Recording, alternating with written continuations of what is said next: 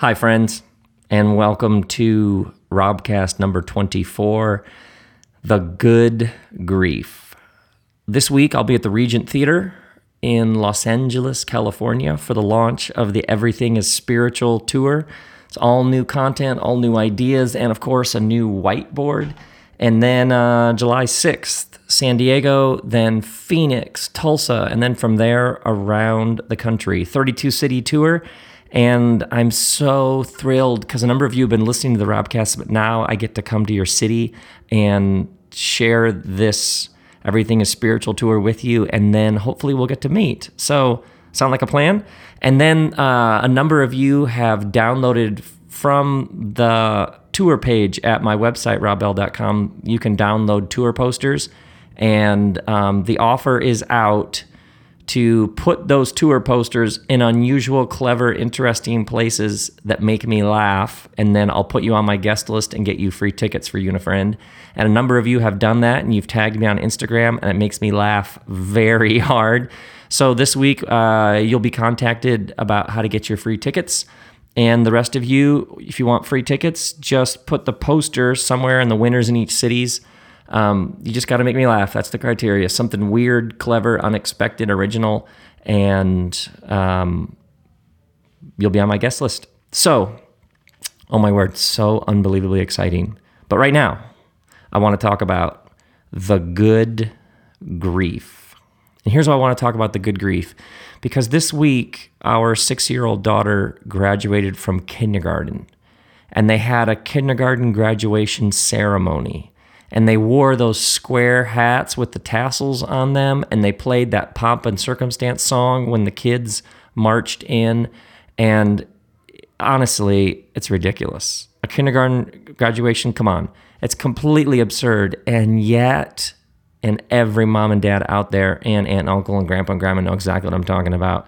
It's completely ridiculous to have a kindergarten graduation. And it's strangely moving and powerful. And I found myself standing there thinking, oh my word, like just wanting to say to the kids, you haven't done a thing. And yet also, it's like, honestly, I teared up a couple times. And I found myself like, why is this so emotional? Some of you know exactly what I'm talking about. A kindergarten graduation is ridiculous, and it's also incredibly powerful because your kid is no longer in kindergarten. And so you're happy about that because if your kid repeats kindergarten too many times, that's a problem. And yet there's also, and here's the word I use specifically, a sadness.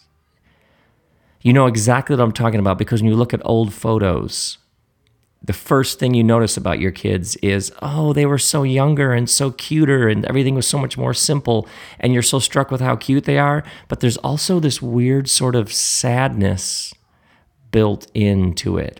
See, change is a form of loss, and loss needs to be grieved. Change is a form of loss, and with loss, you got to grieve it. Now, here's what I mean by the good grief.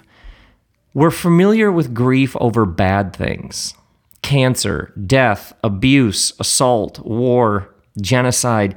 We get betrayal, infidelity. Like there are bad things that we grieve. Toxic, destructive, dangerous things that hurt us and other people.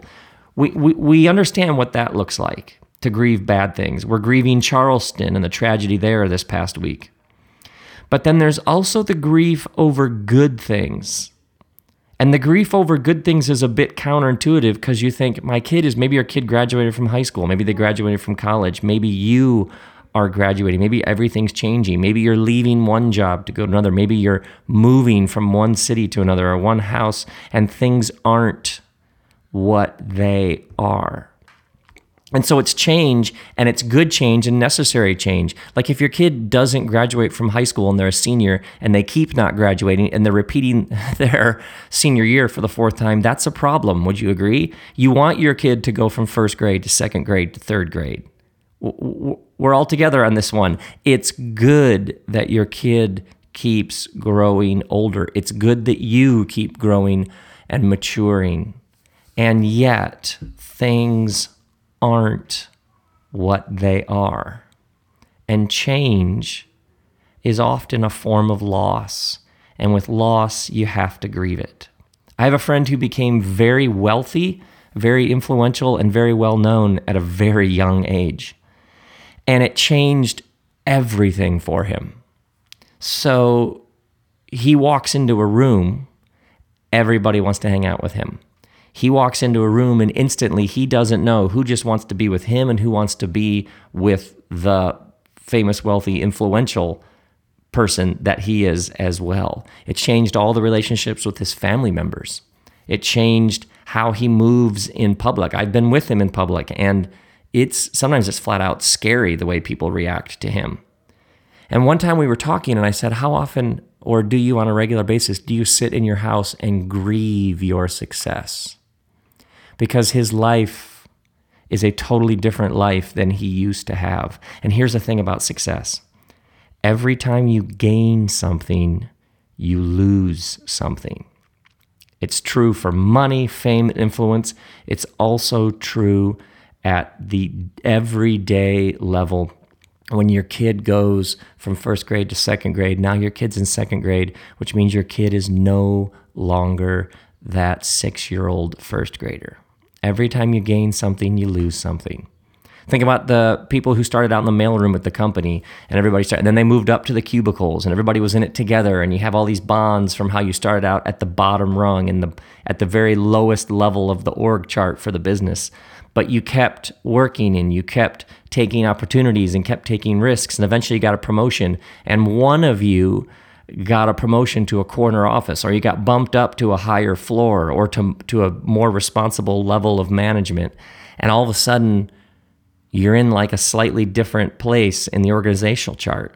And so now when you all go to lunch, everybody expects you to pick up the bill. And so you gain something, you got the thing, you got the promotion, you got the bigger paycheck, you got all that, and yet you also lost that solidarity and that camaraderie that you used to have. Or maybe you got that house that you always wanted and it's bigger, but it's also more complicated and it takes more to maintain it, and more things can break on it, and it's not as simple as it used to. And so you gained something, but you also lost something. You may get everything you wanted, only to discover that in gaining something, you also lost something. And sometimes what happens is we are grieving, but we think, wait, this is all good. Why would I grieve something that's good? It's the good grief. We know how to grieve bad things, but sometimes you have to grieve good things. Otherwise, it's just all in there somewhere.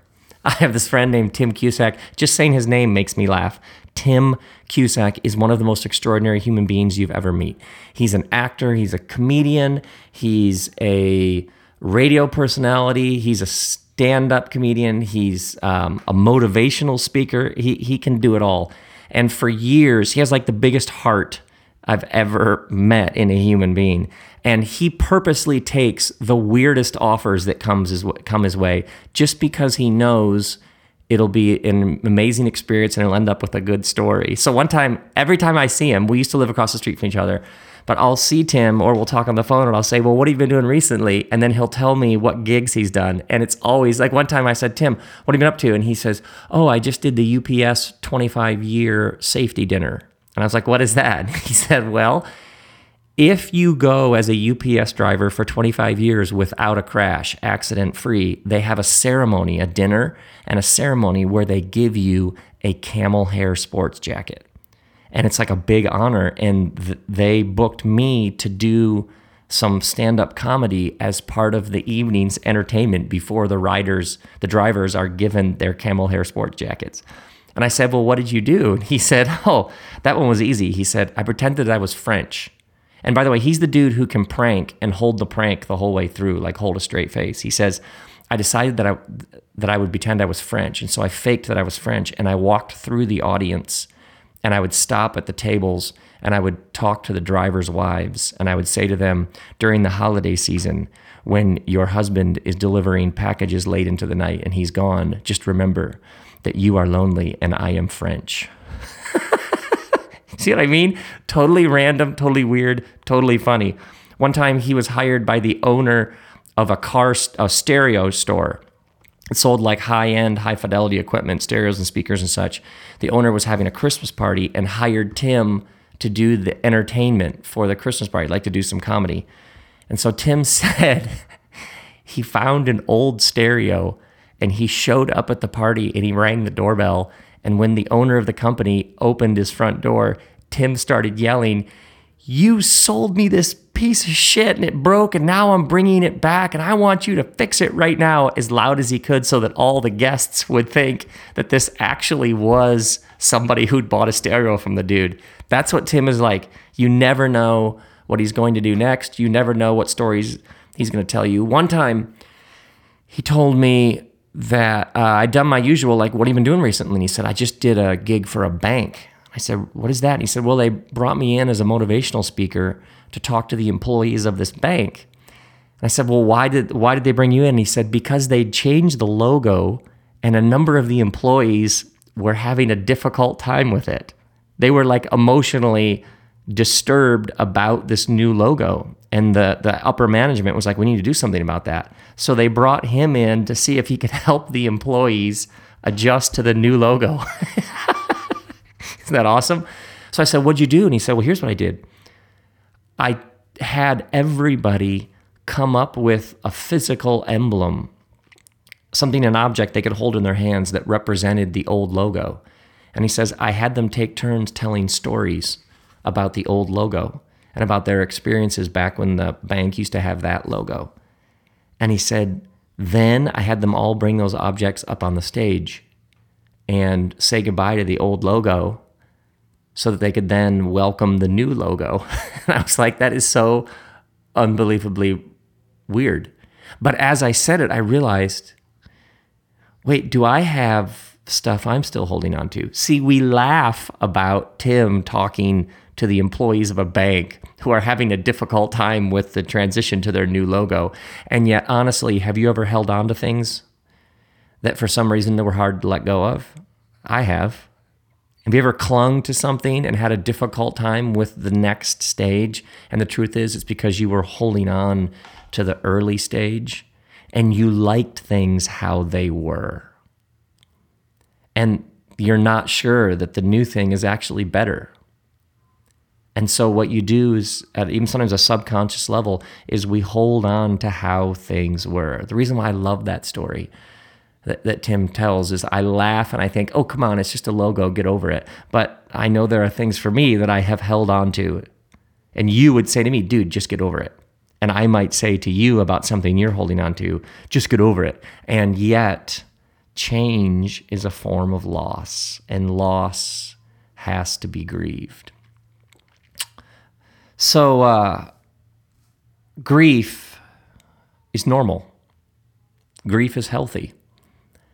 Oftentimes, grief is a sign that you're actually alive and awake and you're paying attention.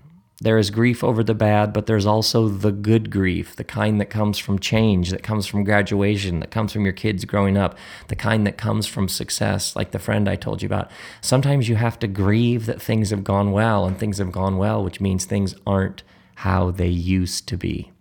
Have you ever seen those images on the news, like somebody will die in, let's say, the Middle East, and you'll see the village has gathered around the casket. And oftentimes there's a group of women and men right up against the casket, and they're throwing themselves on the coffin, and they're wailing and weeping and mourning, and they're yelling these dirges, and they're just, it's so expressive and over the top, and they're sort of draping themselves on the casket as it's paraded through the village. And you just think, oh my goodness, how primitive, how sort of antiquated. And yet think about funerals in the West. We sit perfectly still. People will even apologize. I'm sorry, I just can't stop tearing up. Like somebody that we all loved dies and we sit perfectly still. And people even apologize. I'm just so sorry. I'm having a hard time keeping it together. You just lost somebody that you loved. It's okay if you can't keep it together. It's okay if you're sobbing. So we have this very repressed way culturally that we were taught to deal with grief, where you sort of sit still and nod and yes, that's right, I did love the person, yes. And then you see that, which one is more sophisticated? Which one is more healthy? Actually getting it all out, throwing yourself on the coffin, or sitting there perfectly still? My friend Peter Rollins, who we'll have on a future Robcast for sure, he's a philosopher from Belfast, Northern Ireland. And Pete one time said, he was talking about grief, and he said, remember when Lady Diana, Princess Diana, died? All those people came to the front of Buckingham Palace and stacked up those flowers. It was sort of astounding, the public outpouring of grief and mourning. And he said, I wonder if it's because we don't live in cultures that know what to do with grief. It's like we haven't been trained well in how to grieve, and that grieving is a normal, natural part of being alive. It's actually a sign of health. So he says what happens sometimes is a public figure dies. And he says, I wonder if when Princess Diana died, what it did is it gave people, besides their grief for her, it gave people a way to express all the grief they've been carrying around they didn't know what to do with. Have you ever had somebody public die, actor or musician or politician or somebody, and it deeply moved you and you couldn't figure out why? Like, think about when Robin Williams died, how many of us, it affected us. We didn't know him. We loved his work. We didn't know him personally. Have you ever found somebody that you don't know died, a public figure, and you find yourself thinking, why does this affect me so much? Is it because it taps into all this latent grief that's sort of built up within us that's unexpressed? And then we get a moment, it's like the valve gets turned and it just all comes out.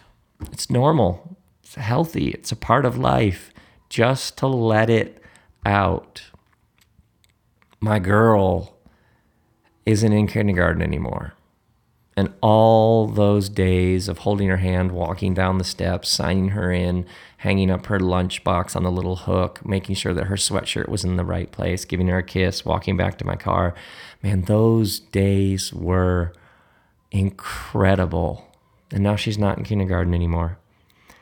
And grief is a natural response to change, because change is a form of loss. And loss is something you gotta grieve. Life is impermanence. The universe, its natural state is becoming. You are not living in a static world. It's changing. Flow, movement.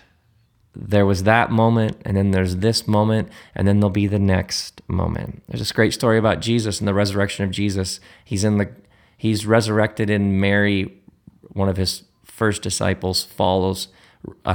She's following, like hanging around the grave. She's there.